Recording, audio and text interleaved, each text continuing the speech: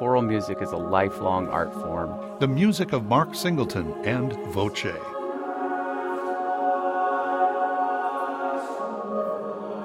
I'm John Nowacki. This is Presto from New England Public Radio. Mark Singleton is the artistic director of the professional choir Voce. He serves as director of music at Emmanuel Congregational Church in Hartford and as artistic director of voice and choir master at the Eastern Connecticut Symphony Chorus.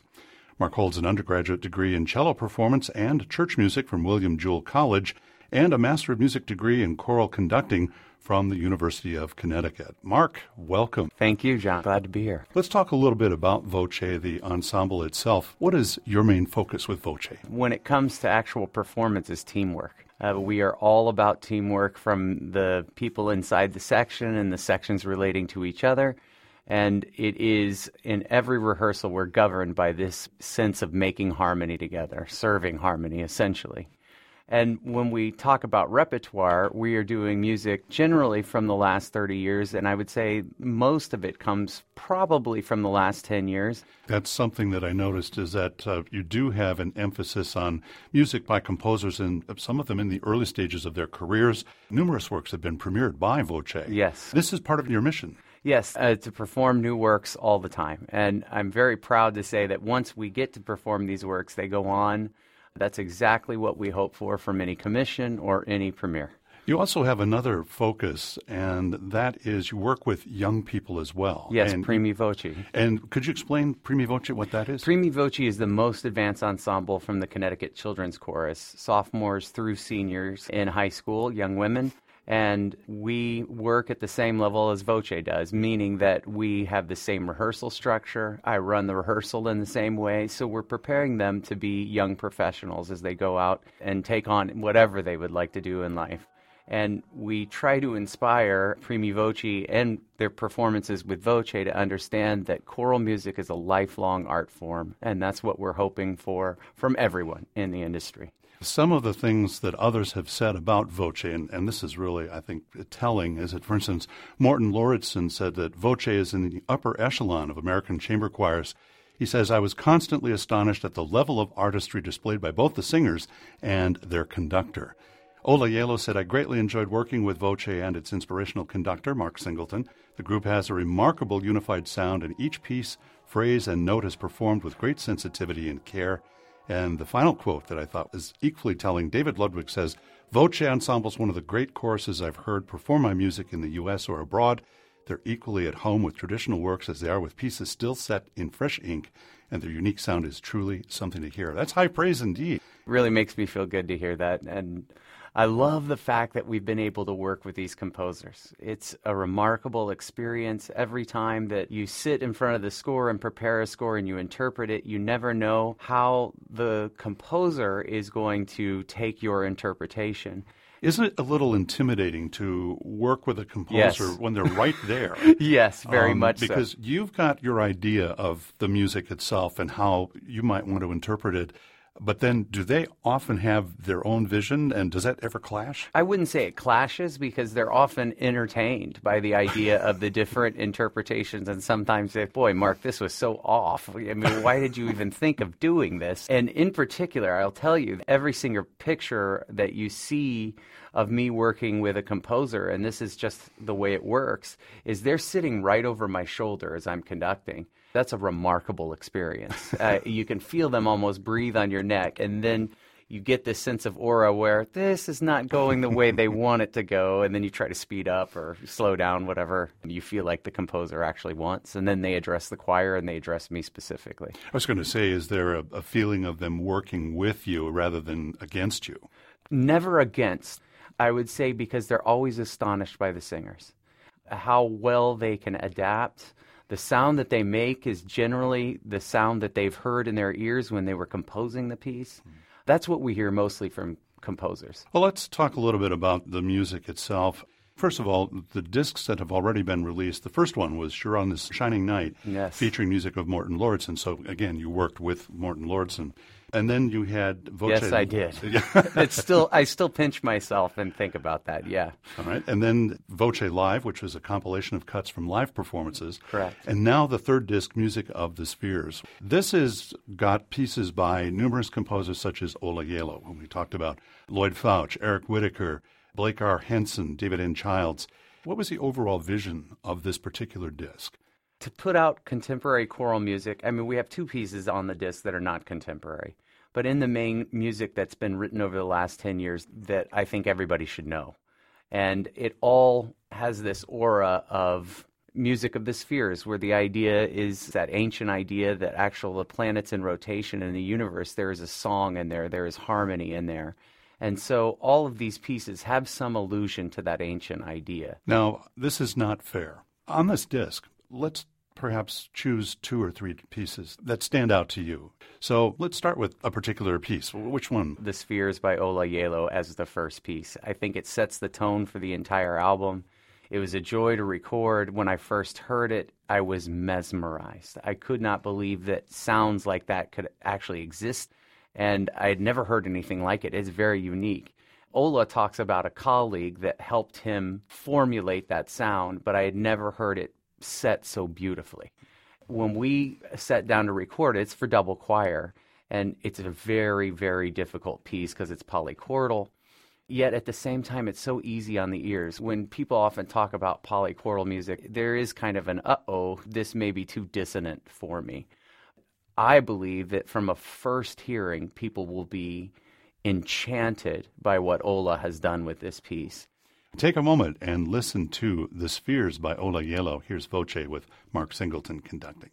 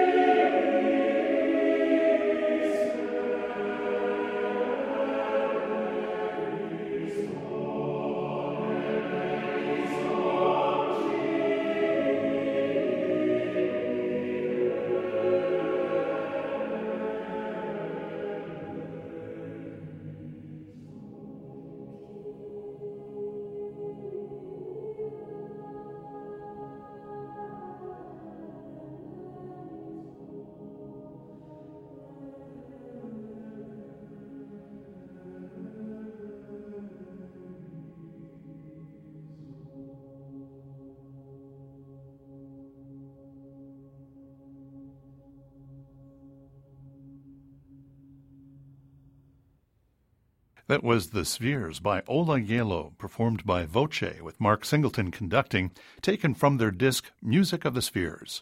Let's go ahead then and try, if you would. Just go ahead and try to pick another piece that stands out to you, that's something that's really dear to you. The New Moon by David Childs. Now, I don't know David Childs' music. I'm completely unfamiliar. What's a little bit of his background? He's a conductor and a composer, and that's always frightening when you're sitting down doing a piece, and he's recorded this work, and that's where I found the piece. When I heard it for the first time, I said, I have to do this. This is absolutely amazing.